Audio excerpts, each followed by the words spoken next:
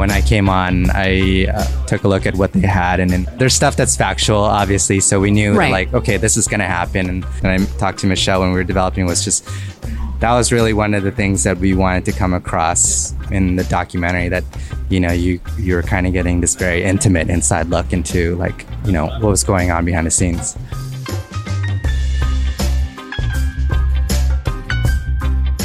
Welcome to Bitch Talk. I'm your host, Erin, here with my co-host, Ange, aka Captain Party, and our producer, Shar. And over the last 10 years, we've been elevating marginalized voices through interviews and events. Sometimes over a glass of whiskey. But if you're thirsty for more bitches, find us at bitchtalkpodcast.com and follow us on Instagram. A big thank you to 48 Hills and our listeners for voting us Best of the Bay Best Podcast in 2022. And now, on with the show.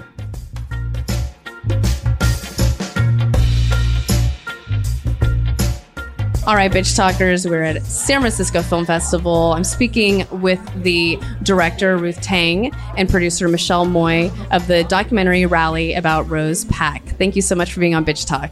Yeah, thank you for having us. Of course. I'm going to have our director tell our audience what Rally is about. So Rally is a story of San Francisco Chinatown activist named Rose Pak, who was this very divisive figure in SF politics. She was rubbing elbows with basically all the top political elites. She knew like Nancy Pelosi, Gavin Newsom, all the mayors, stuff like that. And she was behind. Our documentary is about basically her life and how she got involved in SF politics and basically, manipulated a lot of the mayoral elections behind the scenes. And it's a very like insider look at the story. We have a lot of people who were very intimately involved in all the, machinations that Rose was behind, and then they were kind enough or open enough to give us their insights into the story. Yeah. I'm going to be really honest. I'm a 18-year San Francisco native, and I'm from the Bay Area, and I had a lot of feelings about Rose Pak. And I'm happy that I got to watch this, and now I'm more, I don't want to say more confused, but I'm still unpacking my feelings about Rose Pak. So can you talk about, Michelle, bringing in Rooth, who's not from SF at all, to this film, and what it meant to have an outsider tell the story about Rose? Yeah, I think that, having that outsider perspective in a way was actually really good, right? To have that unbiased kind of fresh look. 100%. And, he came in with more curiosity, more questions, and really, really dove deeper into her story and just the larger story at hand. And Ruth, how did you come to this project with the curiosity, and then what did you think about after you finished the documentary about Rose? Well, our executive producer was the one that brought me on. She was kind of developing this documentary project for about almost a year before I actually signed on as director. And one of the very first question I asked her when she asked me if I wanted to direct it was, like, what kind of a documentary did she want this to be? If it was going to be something that was just flattering, about Rose, or something that would be more, like Michelle said, objective about it. And a lot of the people that we talked to said, for somebody like Rose, she was like, very open to the criticism. So if you're going to tell her story, then, don't shy away from that aspect. So, that was kind of the main, that was my only really caveat about, like, doing the story and having the community support and making sure that they were like, okay with everything that was going to be talked about and on the table. Yeah, I can imagine, as someone who's not from here, know the whole history of Rose Pak. Like, what is this about? It's just a nice lady who was involved in politics, but little did you know there's a lot of controversy behind her. What was the original project, and then how did this turn into a feature-length documentary? I think, the original project started before me, and I think it was kind of the idea that they wanted it to be a feature-length documentary. So that was the intention from the start, and Okay. it was just more that they were trying to figure out how some elements would come together. And then, when I came on, I sort of took a look at what they had, and then I gave them a more detailed script. And part of it was just, there's stuff that's factual, obviously. So we knew Right. like, okay, this is going to happen, and all that's going to happen with like, the Board of Supervisors meeting for Ed Lee's election. Yes. Heated. Yeah. Yes. And so, it was more just filling in the gaps. One of the things that, I put in the script, and I talked to Michelle when we were developing, was just, musical number in Hamilton, the room where it happened, where Yes. he talks about like, hey, I want to be part of that. And so that was kind of the mindset, especially for that Ed Lee part, where it's like, oh, please tell me what happened. Yeah. Like what was going on behind that. So that was really one of the things that we wanted to come across, in the documentary, that, you were kind of getting this very intimate inside look into like, what was going on behind the scenes. Yeah, we wanted to be transparent and, to show people that, this is what happens behind closed doors. Like, what are people thinking? And I think that's really important nowadays, too, to like hear some of that. Well, I was, again, just because I've been here for a long time, she was a polarizing figure, but I loved seeing the variations of her life and how she was also reflective in her life. She wasn't just one way. Rose was a complicated lady, and I appreciated seeing that side of her. Right. Do you think Rose would approve of this documentary? I'm sure you've been asked that before, but I've heard conflicting, thoughts about it, just because like, she's kind of, like you said, sometimes it seems like she would be very open to being interviewed, and sometimes she wouldn't. And even in the interviews, the ones we collected, her mannerisms would change. Sometimes she's very like, grandmotherly, kind of like auntie, and then sometimes yes. she's just like really like, like upset.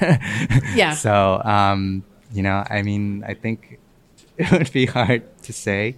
I think like, I forgot who said, but, someone was like, oh, they had asked if, they could write a book about her, or if she would like one to be made, or a biography. And I believe they were like, yeah, I think she yelled at them. She yelled at them and was like, why would you ever do that?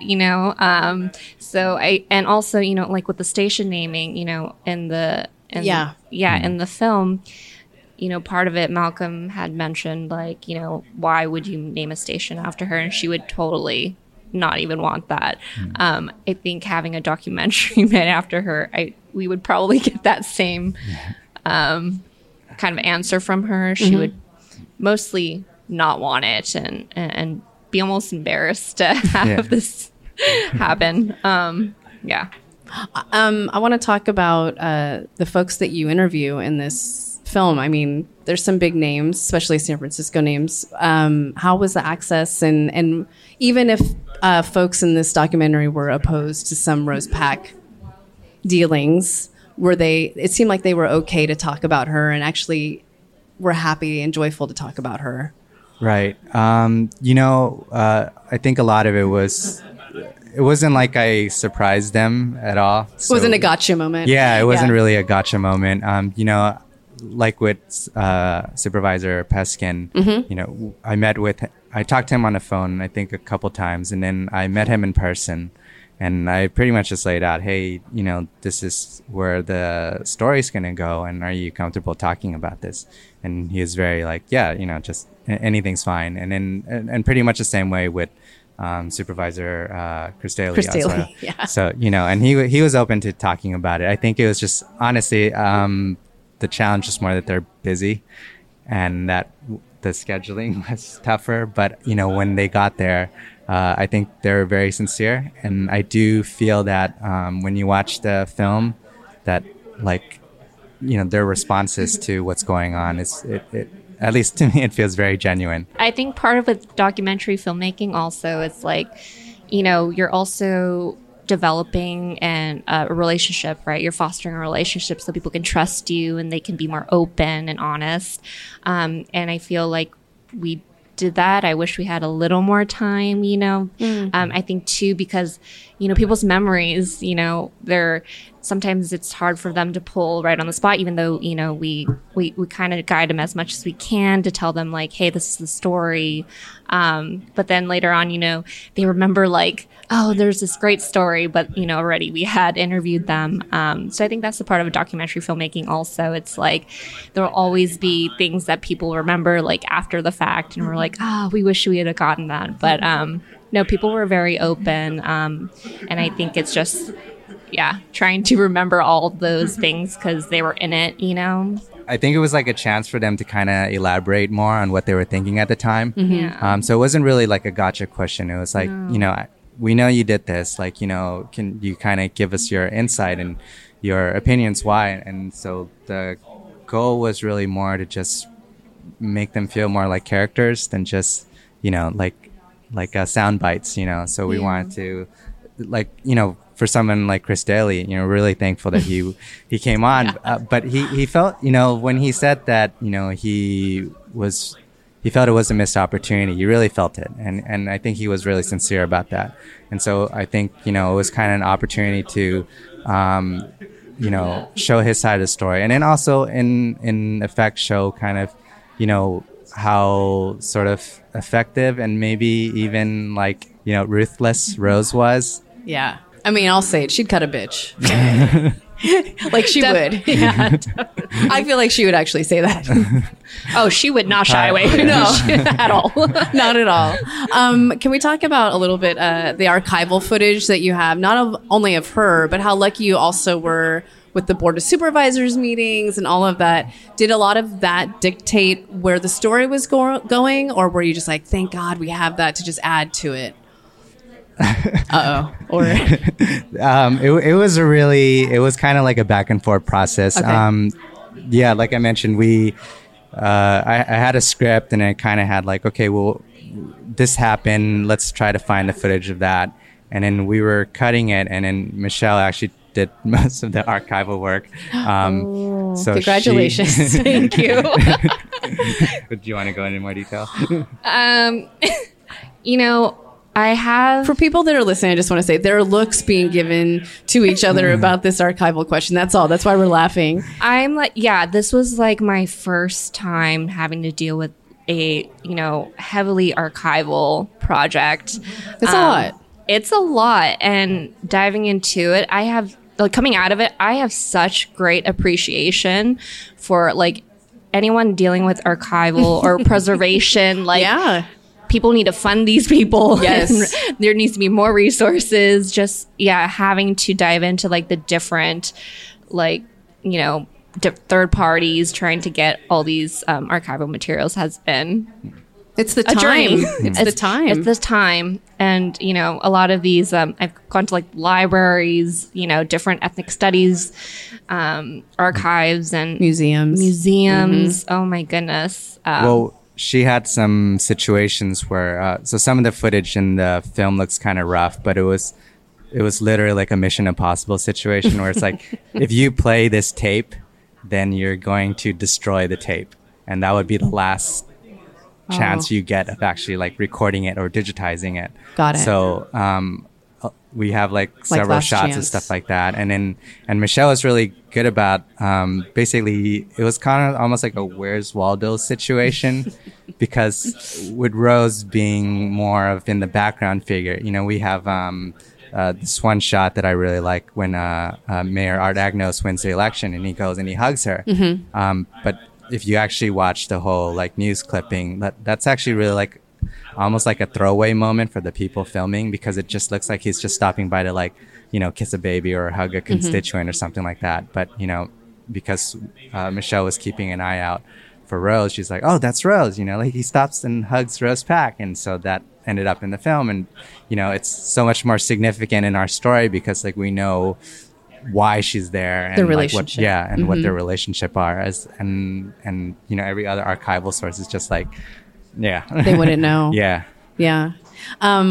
before we wrap, I want to ask you, what do you want someone from outside of San Francisco to take away from Rose's story? If you wanted to start, Rooth. This is kind of something that I've been thinking about. When I started the documentary, it was basically, I think, two weeks before the lockdowns, the pandemic. And it's kind of the combination of one of the challenges we had in the documentary was getting people to talk about Rose in a way that wasn't romanticizing her, and not, romanticizing like, oh, she got Ed Lee, the first Chinese American mayor, elected. It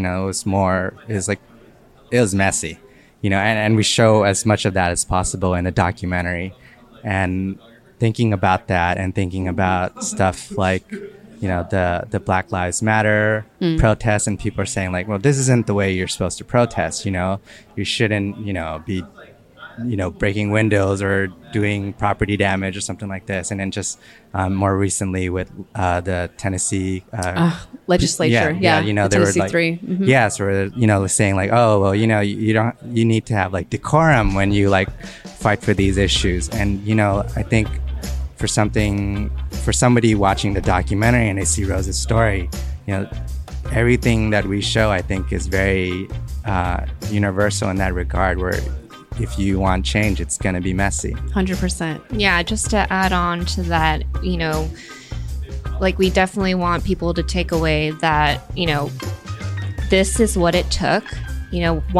Rose is one person, but it's almost like a case study in that, if you want to advocate and, be an activist in your community and to create change, it takes a lot of work, just nonstop. I don't know where she found the energy. Me neither. She never slept, apparently. She would be calling people into like the wee hours of the night, and I don't know how she survived that way. But, we can find a little bit of Rose Pack in, each one of us to do as much as we can and to really, work hard to fight for the community. Well, I think it's a really important film, especially as a San Franciscan. So thank you so much. We've been speaking with director Rooth Tang and producer Michelle Moy from the documentary Rally. Thank you so much. Thank you.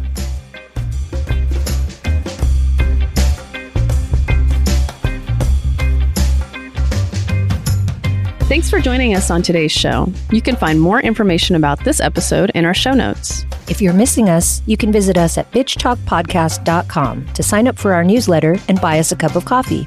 Did you know we're also on the radio? You can find us at bff.fm. And lastly, rate and subscribe wherever you listen to podcasts. All the cool bitches are doing it.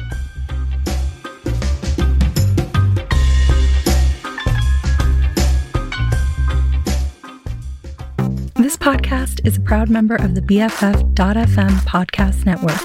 Learn more at podcast.bff.fm. BFF.fm, best frequencies forever.